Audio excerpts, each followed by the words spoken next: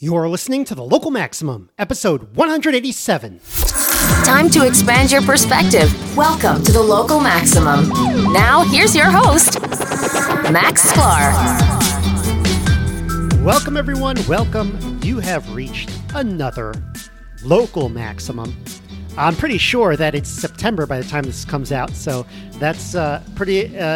is that good or bad that it's September? I feel like September is a bad luck month, but I don't... that's just me I personally. like September, but it definitely makes me feel like, what have I wasted the summer not doing? Yeah, that's true. That's true. All right, so... so we're talking to you from the past into the future here. It's not that long. It's not that long. Hopefully, unless we save this episode for a long way. Let's actually get into the meat of it. I don't think people want to hear us talk about this. All right, so we have a few tech and AI things to talk about as a news update. Let's start out with this story about the New York Times tech staff. So, like, what's happening here with that? Yeah, so over at the Gray Lady at the New York Times, apparently the News Guild of New York, they're attempting to unionize the tech workers there. Specifically, looking at folks like data analysts, designers, software engineers, and the like.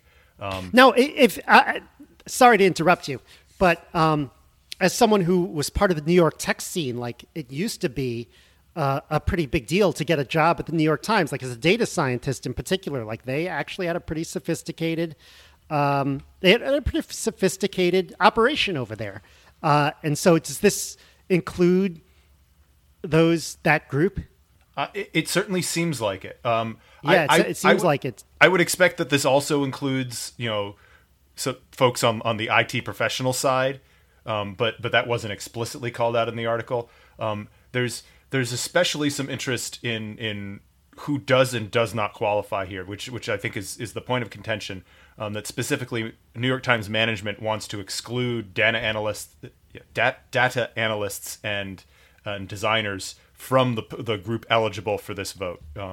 So I guess the way it works is that there's been a petition circulated, and they've gotten enough signatures, and then there's going to be a vote of the eligible people of do we or do we not want to unionize.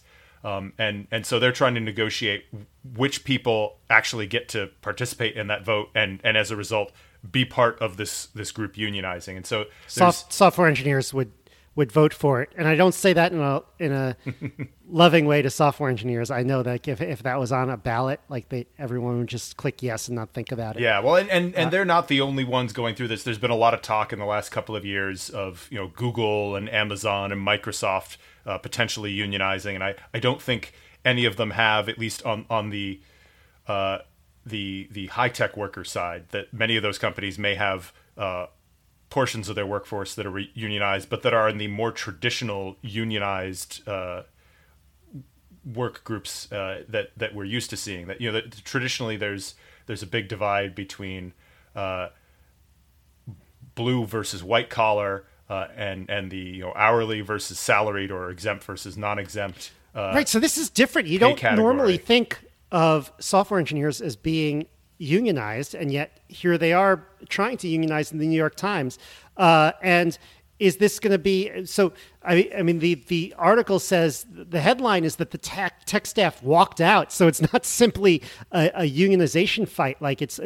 Are they losing these people? Did they temporarily lose these people? I think the walkout was not like we're quitting walkout. Permanent. It was like a mini strike to display their displeasure with how things are going. And to be my clear, theory. Can I just say before? Sorry to interrupt go ahead, again. Lay it out. I have a theory about as a software engineer, you're better off doing a permanent walkout because they don't realize how screwed they are until you actually leave.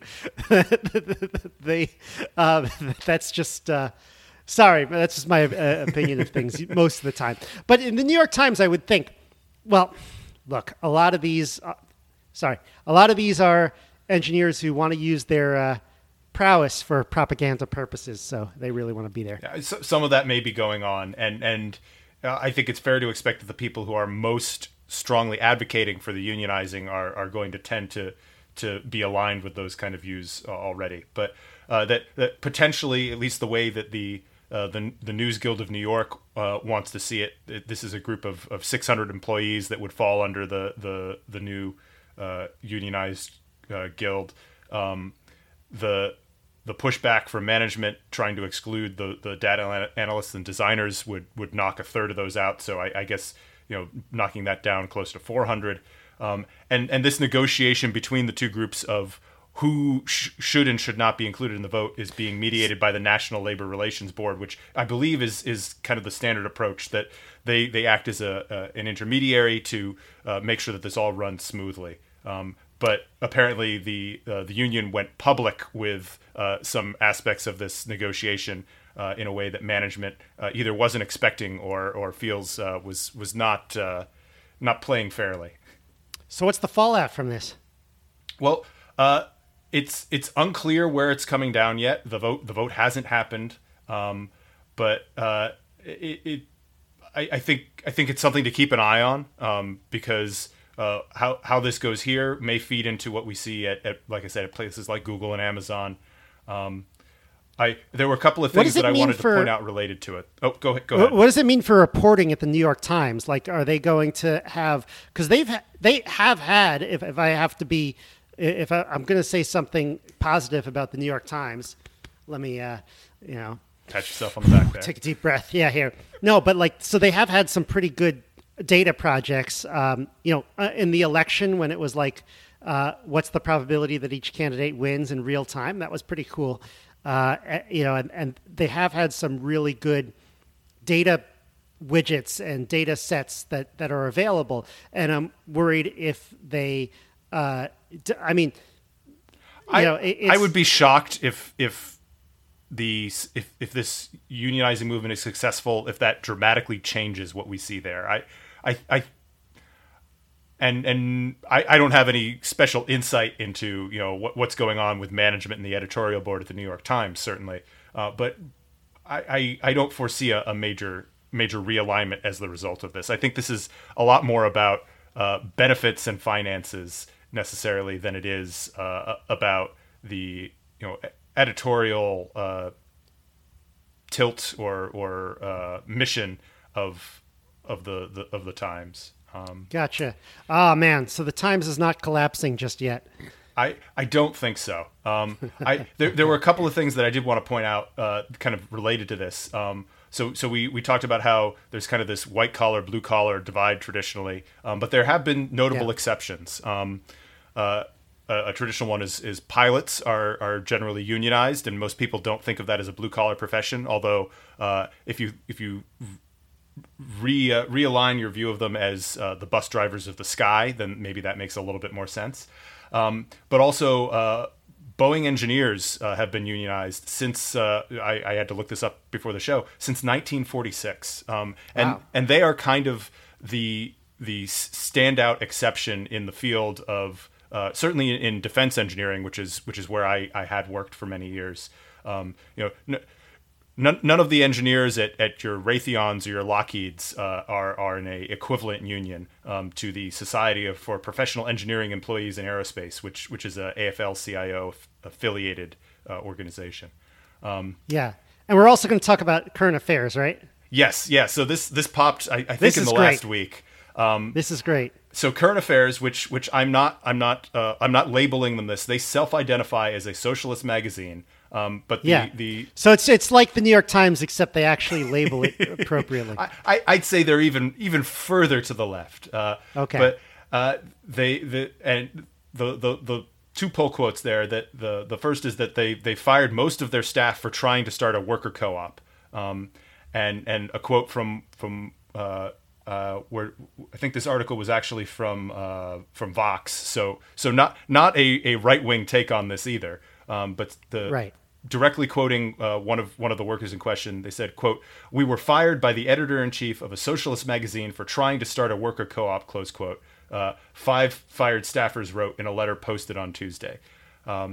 So at the end of the day, even a organization that has socialist objectives doesn't like being they don't like it when the employees are trying to usurp power out from management. Yeah, of course. There's absolutely a little bit of Schadenfreude here to this, but it raises some interesting questions about people who spout these views and opinions. How much do they actually believe it when the rubber meets the road when it comes to affecting them, as opposed to telling other people what to do? Well, I mean, just to make things fair and balanced here, I could say the same about certain business owners or business interests who claim to be pro-capitalism, although how many of them do these days is but they claim to be pro-free market, but then want to use government to regulate in their favor and make it more difficult for competitors to come in. So in this case, just to be fair, I'm willing to say that there is a lot of hypocrisy on both sides. Sure, I think the takeaway shouldn't be that at heart everybody's really a capitalist. It should be at heart nobody likes to be on the short end of the stick. Everybody has an inherent interest in their own personal advantage to a greater or lesser extent. So I'd say I already threw out a comment there about a little bit of Schadenfreude here, that seeing people hoisted on their own petard is I may take a little bit of guilty pleasure in that. But my more general take would be that, if folks want to unionize, that should be something that they're able to do. If they can get the votes together and they can collectively bargain, then more power to them. However, I think certainly the positions that I've worked in, you're basically working on an at-will contract. So if your employer decides that, we don't want to keep working with you for pretty much literally any reason, then they can terminate that contract. And so people attempting to unionize should not be surprised if management decides, you can do that, but it's no longer worth the hassle of dealing with you. We can, you're not so valuable that we can't replace you. That's a risk you take when you do this. That's a risk you take for a lot of things. I mean, I've been, promoting the idea that, you should at times take risks of being a little insubordinate in order to, if you have like an ethical concern, or if you have, if something like that is going on, if you're kind of being, caught in a management power struggle and you don't necessarily want to help one side. There's all sorts of things that happen that allow you to be pushed back, and you don't always get fired. I mean, we've seen very small minorities in companies be able to pressure management. It certainly puts you in a much stronger position if you are actually willing and able to walk away. Right. And I think a lot of people in these discussions are posturing that way, but are not actually willing and able to walk away / be fired as a result. And that could lead to some rude awakenings. Right. Again, I don't know what the nature of the particular individuals here, of their current contracts are, whether there's stipulations that make that different than what I'm imagining here. That very well may be the case. But it is, more generally speaking, that's my view. We live in a world, and it's not, it's the rise of like the big corporation is a big part of this, which has been caused by all sorts of interventions into the free market, but don't get me started. But it's just like the fact that it's difficult for people to walk away is a really big problem. I would recommend people make it easy for yourself to walk away from your job or from a client if you can. These days, it's not something that everyone can do, but it's definitely something to look for if you can. So moving on from you tech workers who could be let go for how they're advocating on the job to a technology that could go on to replace them. We've got this OpenAI Codex live demo that you brought up. This will never replace an engineer, but it's pretty cool technology. Well, I don't want to say never, because then somebody's going to wrap this around my neck in 20 years. But not in the near It's certainly future. not there yet.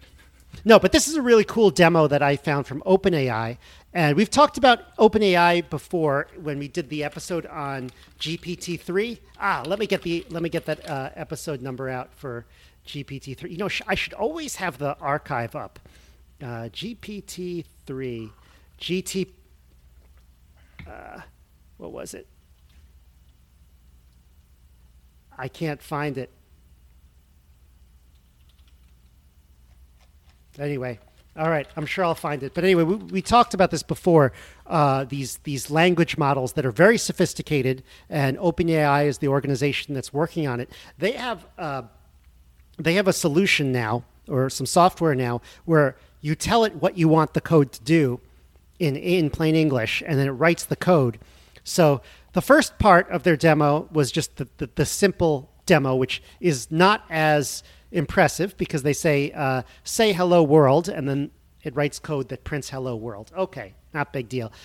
You know, then he goes, say hello world with empathy, and it literally just types hello world with empathy. So you think, it doesn't change the font or anything. So you're like, okay, it's just copying. And then they had to do a bunch of work to ask for spaces and to serve the page. But it's a good demo. But I was very impressed with the second part where they were asking it to print graphics on a website and to find the rules and to say, hey, move this graphic to the right when someone hits the right arrow, or move it to the left when someone hits the left arrow. And essentially you say that, and then it writes the code into, in this case, JavaScript. And I can't tell you how long, especially when you're dealing with a new language, like, when it comes to taking a key press and having it do something to a graphic, for example, if you're designing a game, that should not be a complex operation in terms of writing code. And usually it isn't, but it usually does take forever to figure out how the heck I do this in whatever language I'm using, particularly if it's JavaScript. So it looks really useful if you could say, hey, write me some code that does this, and then it does it, and then you're like, okay, now I could edit the code myself. A lot of their follow-ups, when they're like, have the code do this and have the code do that, it sounds like, okay, now that I see how it's done, I could easily change it myself. But it looks like, first of all, a really great technology to fix all of these Stack Overflow lookups, which I'm looking forward to. And who knows, maybe if I'd be interested in trying it out, seeing if you want it to do something a little more complicated, like what would it do? Yeah, it struck me very much as, so I don't consider myself a software engineer, although I do occasionally write some code. But I've heard it described that there are two general types of people that you find in software engineer roles. There are people who went to school for computer science, and there are people who went to like a coding boot camp and learned to code. Okay. And it sounds like this kind of a tool would maybe it would replace some of those people who went to the coding boot camp, they've learned how to do a thing as a skill, whereas it would be very much like a collaborator with someone who has a computer science background, because they can focus not so much on the nuance of this particular language and implementation, but they can talk about kind of the architecture and the underlying concepts and ideas and how that's being done, which is certainly for those coming from the academic computer science background, that's the much more interesting thing to them anyway, and it lets you it's true for me. Take a shortcut through a lot of the quote unquote busy work around the actual implementation of those ideas, and I think that gets to a really cool area of I guess you could call this AI,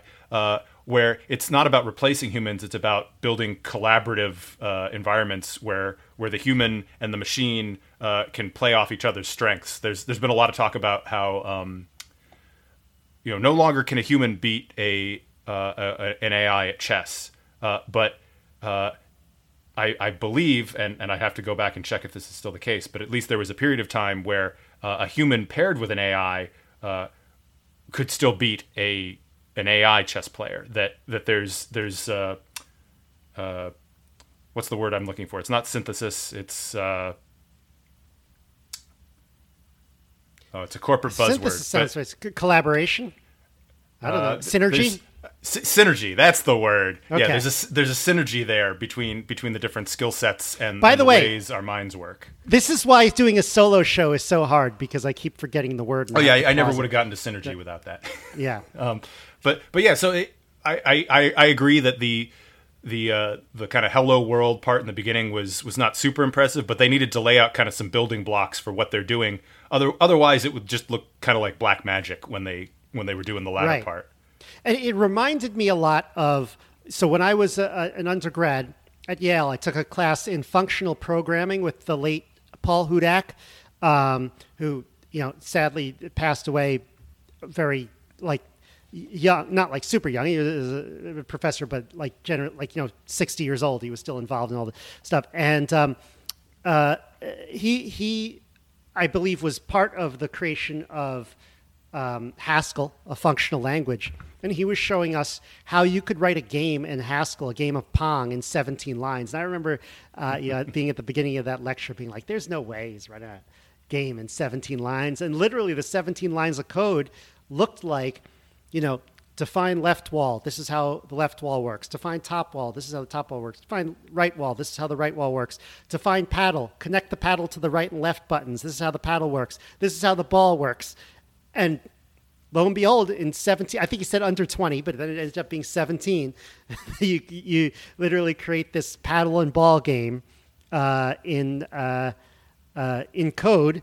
It didn't keep score yet. It didn't, there'd be a lot to add to actually turn it into a shippable game, but it was playable. And I thought that was so cool. And they did something very similar in this case, where you could actually define a game. You could define a physics almost very easily, and with just phrases. And in JavaScript, I mean, I've done some animations in JavaScript. I don't recommend it, but the fact that you could do it just by voice command and having it, essentially what it does is it's using statistical tricks with a deep learning neural net. So think of it as, it doesn't really understand what it's doing, but it's statistical tricks plus. I would describe it as. So Bayesian stats plus some extra. So it's kind of in between statistical programming and understanding. It's kind of in that gray area where it's like it can get really good at figuring out what you mean when you say something. Now, I wonder if you want something really complicated, if you're describing a game and you're like, or you're describing Foursquare and you're like, well, I want someone to create this venue, but like it could be a duplicate, so warn them if it might be a duplicate. And then they're like, well, I don't know what, there might be some very complicated things that don't work. In my experience, I was wondering kind of what level and a game of complexity it can handle. Right.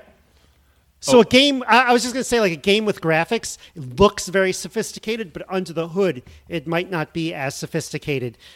So, again, I think this is incredible technology. I think it could be used, like you said, to really improve on-ramping to new languages. But I would be skeptical that it's quite there yet as we're going to code up the whole thing for you in a complex data system. Yeah, I'm very curious, kind of how it works with optimization and what kind of assumptions it's making. So, you could have, for kind of a classic example, if you have some sort of recursive operation that needs to happen, there are several different types of functions you could use to do that. Do you do it with a while loop or a for loop, or do you use some sort of cases but if you just give it the high level instruction, what's it going to do? And how to, whereas if you were designing this, from raw code yourself, you would conceivably have a specific outlook for how you wanted to handle that, and ideally you would kind of optimize it for your approach. So one of the things you can do with this is it does it the way it wants, but then you could go back and say, now do it with a for loop. And it'll do that. So you could actually talk about the code as well. Well, I was also wondering, will it be able to self-optimize, or is this kind of the case where you could use this this AI to build the code, build your application, and then there'll be a separate AI agent that you can run on it after the fact that'll look for ways to optimize, so that they're not, they can each be specialized in their own way, rather than trying to solve a much more general problem. Yeah, it depends on how you want to optimize it. I mean, there's already code to do that. That's not so much, machine learning. Maybe it's AI, but it's more like just, algorithmic optimization. So, yeah, I don't see why you couldn't do that. Yeah, it's I neat, guess neat it would stuff, be for sure. I guess I would ask, write a function that finds the optimal traveling salesman route between this graph, and go see how it does the NP complete. Is that NP complete or just NP? I think it's NP complete. See how it does the very difficult operation, which is, for those of you who don't know, the idea that you have a bunch of cities to hit and the order of the cities that you're going to hit was the most optimal. Well, I mean, look, if they're all in a circle, you just follow the circle. It's easy. If there's a small number of cities, it's easy. But it turns out from computational theory, from computer science, if you have a large number of cities and they're all jumbled up, it's very difficult to find the optimal solution, although possible to find a statistically very good solution. So that's actually been floating around in the back of my head, because the most recent chapter of the Neil Stephenson book I've been reading involves a version of the traveling salesman problem, which they use a quantum computing in many worlds model to resolve, which is a little bit of a different take on it, but it's also in practice, a not Earth universe. Yeah, I think in practice it's really overkill, because, well, first of all, I guess our Google Maps instructions don't do it because we tell them the order, but that's always been a function I've wanted it to optimize for. If I say I've got to go to these 5 places today, find me the most efficient route. It's not that it can't do it. It should be able to do it. It's just that it would take an incredibly long time to guarantee that it found you the absolute best route. But a computer scientist could get in there and be like, I could design something pretty fast that's going to find you probably the optimal route most of the time, and the times it doesn't, a very good one. This is exactly really the type of problem that I have to work with sometimes in my job, that we have a scheduler tool for networks that to make a long story short, we set a bunch of requirements out to it, and it has to solve it. And you could have an algorithm that finds an optimal solution, but we don't really care about an optimal solution. We just care about a solution that meets all of our requirements, all of our constraints. And so you just want to find any viable solution within that space, rather than waste computing time and other resources on getting to an optimal solution, which, if you really needed that optimal solution, then you would have had more demanding requirements from the beginning. Right. And you almost always don't. Okay, so yeah, I want to move on from this, but definitely check it out. I'm going to post the OpenAI link, demo link, which is from YouTube, on the show notes page. So some very exciting stuff. Let me name should I name the developers? I don't know who they are. Anyway, OpenAI Codex, but I'm not sure who they're affiliated with. I don't know if they have the people's names who are doing it. I always like to cite the actual people in the video. But it'll be in the show notes for sure. Yeah. Okay, cool. All right, great. So there was an interesting question that was posted on Twitter a few weeks ago. That's kind of a question that we like to ask here on the Local Maximum and in my tech retreats a lot. So that caught my attention, which is from Brett Taylor at B Taylor. He tweeted, "What is a technology prediction in which you had a strong conviction that turned out to be wrong?" And it went viral. There are a lot of really interesting answers to this. So I just wanted to point this out. Many people cited self-driving cars. We've talked about that, but our predictions on the commercial availability are still a few years in the future. So I think 2030 is my date where, if nothing's happened, I'm willing to say, wow, I was off. But since a lot of other people were off, but like, and they thought it would happen right now. It's certainly one that seems deceptively difficult. So that was a big one. I feel like that was the one. Well, that was the one that the original author cited himself, and then many other people agreed. Now, is that mostly being driven by Elon Musk and Tesla, or was there a decade ago? Was there somebody else who was pushing the self-driving cars on the horizon?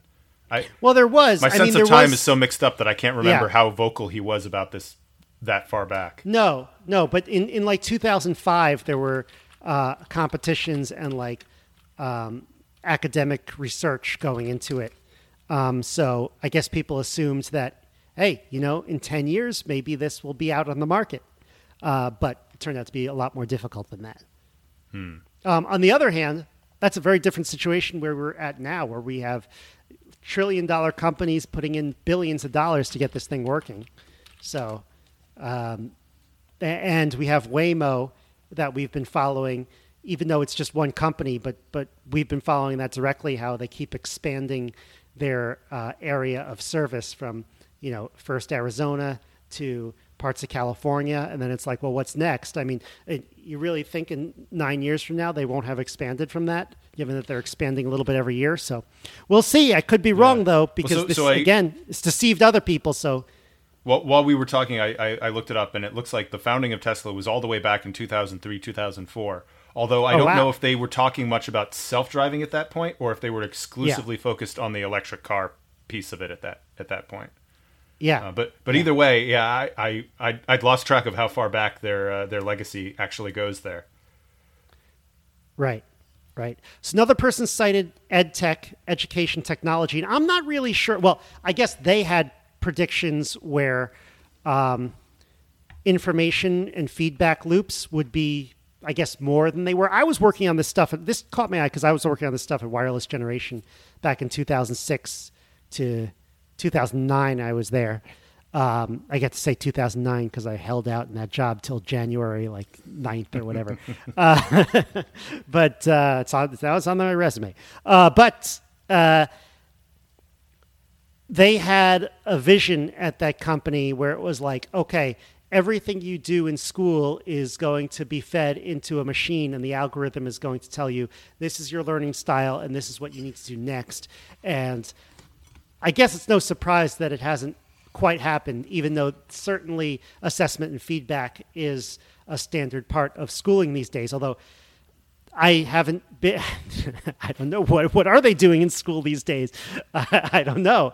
I guess it's not that, but that was just one that caught my eye. Yeah, I think a big piece of that is inertia, that there's a huge amount of inertia in the public school system, that even when you've found a technology that works and is an improvement, rolling that out across the country and integrating it into the existing curriculum and pedagogy is not a quick and easy thing to do.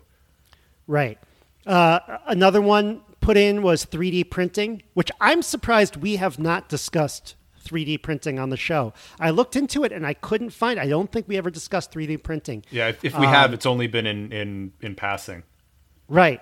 So apparently, this person says, there was a lot of hype around it in the early 2010s. I went to the 3D printing store on Lafayette Street in Manhattan. I think we went through that together at one point. Yeah. Oh yeah, I brought you there. Okay, you were visiting, and I was brought you. Okay, so that's pretty cool. Yeah. So I mean, that's not there anymore. And in fact, but there are a lot of maker spaces, which are kind of the community organized version of that. Right. So, and it's available. I know it's available in the Westport Library in Connecticut. And a lot of schools have it now. So I wouldn't say that. And the Foursquare office has it, and they actually use it to build little tidbits that they need around the office, like iPad holders and things like that. So although it hasn't been turned on since March 2020. But it's I guess they thought the 3D printed world would be a lot bigger. Like you'd actually have it like a real printer in your house. I think there was a lot of expectations that it would be more like the Star Trek replicator, that there would be a huge array of things that you would no longer buy, that you would buy like the plans for it and you would just print it out at home.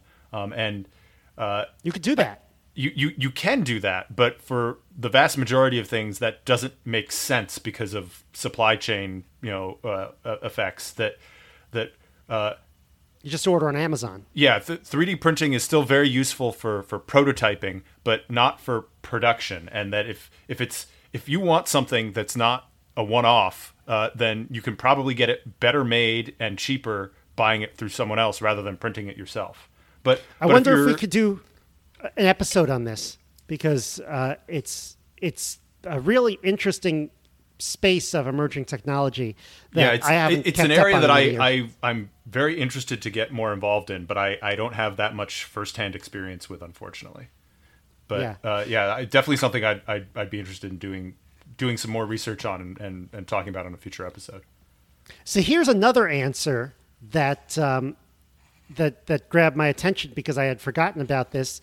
The Twitter poster, he puts his name as Steve is fully vaxxed. Okay.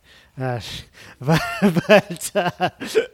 I mean, I don't know. I bet he puts a lot of things on his profile that are okay. I'm already judging. Let's leave Steve alone. Let's leave Steve alone. His name isn't Steve. His name is Steve is fully vaxxed. Okay. He said, when I first saw Kinect, that was, if you remember, was come with the Xbox. I really thought motion gaming would be the future. Was that the original Xbox or the 360 that had the Kinect? I think it was 360. But when Xbox One's Kinect even launched and they said it can't detect your heartbeat stress in the living room and the games you play will adapt or become harder because of it. So I just think when that came out, it was really exciting. That came out when I was in grad school, and people at NYU used to build, especially like in the ITP program, like people used to build all sorts of games off of the Xbox Kinect. And I took emerging technology in 2009 at NYU Stern, and we mentioned gesture, but the main part of our final paper was on multi-touch technology, like the kind you use in your iPhone, which turned out to have a fairly large future with it. So that was actually some of what we said there was spot on. But I think I'd have to pull it up, but I'm sure we had some paragraphs on gesture control, which have not panned out. But yeah, the Kinect or whatever its equivalent feature was more or less phased out, I believe, of the latest versions of the Xbox, that they're no longer using that capability.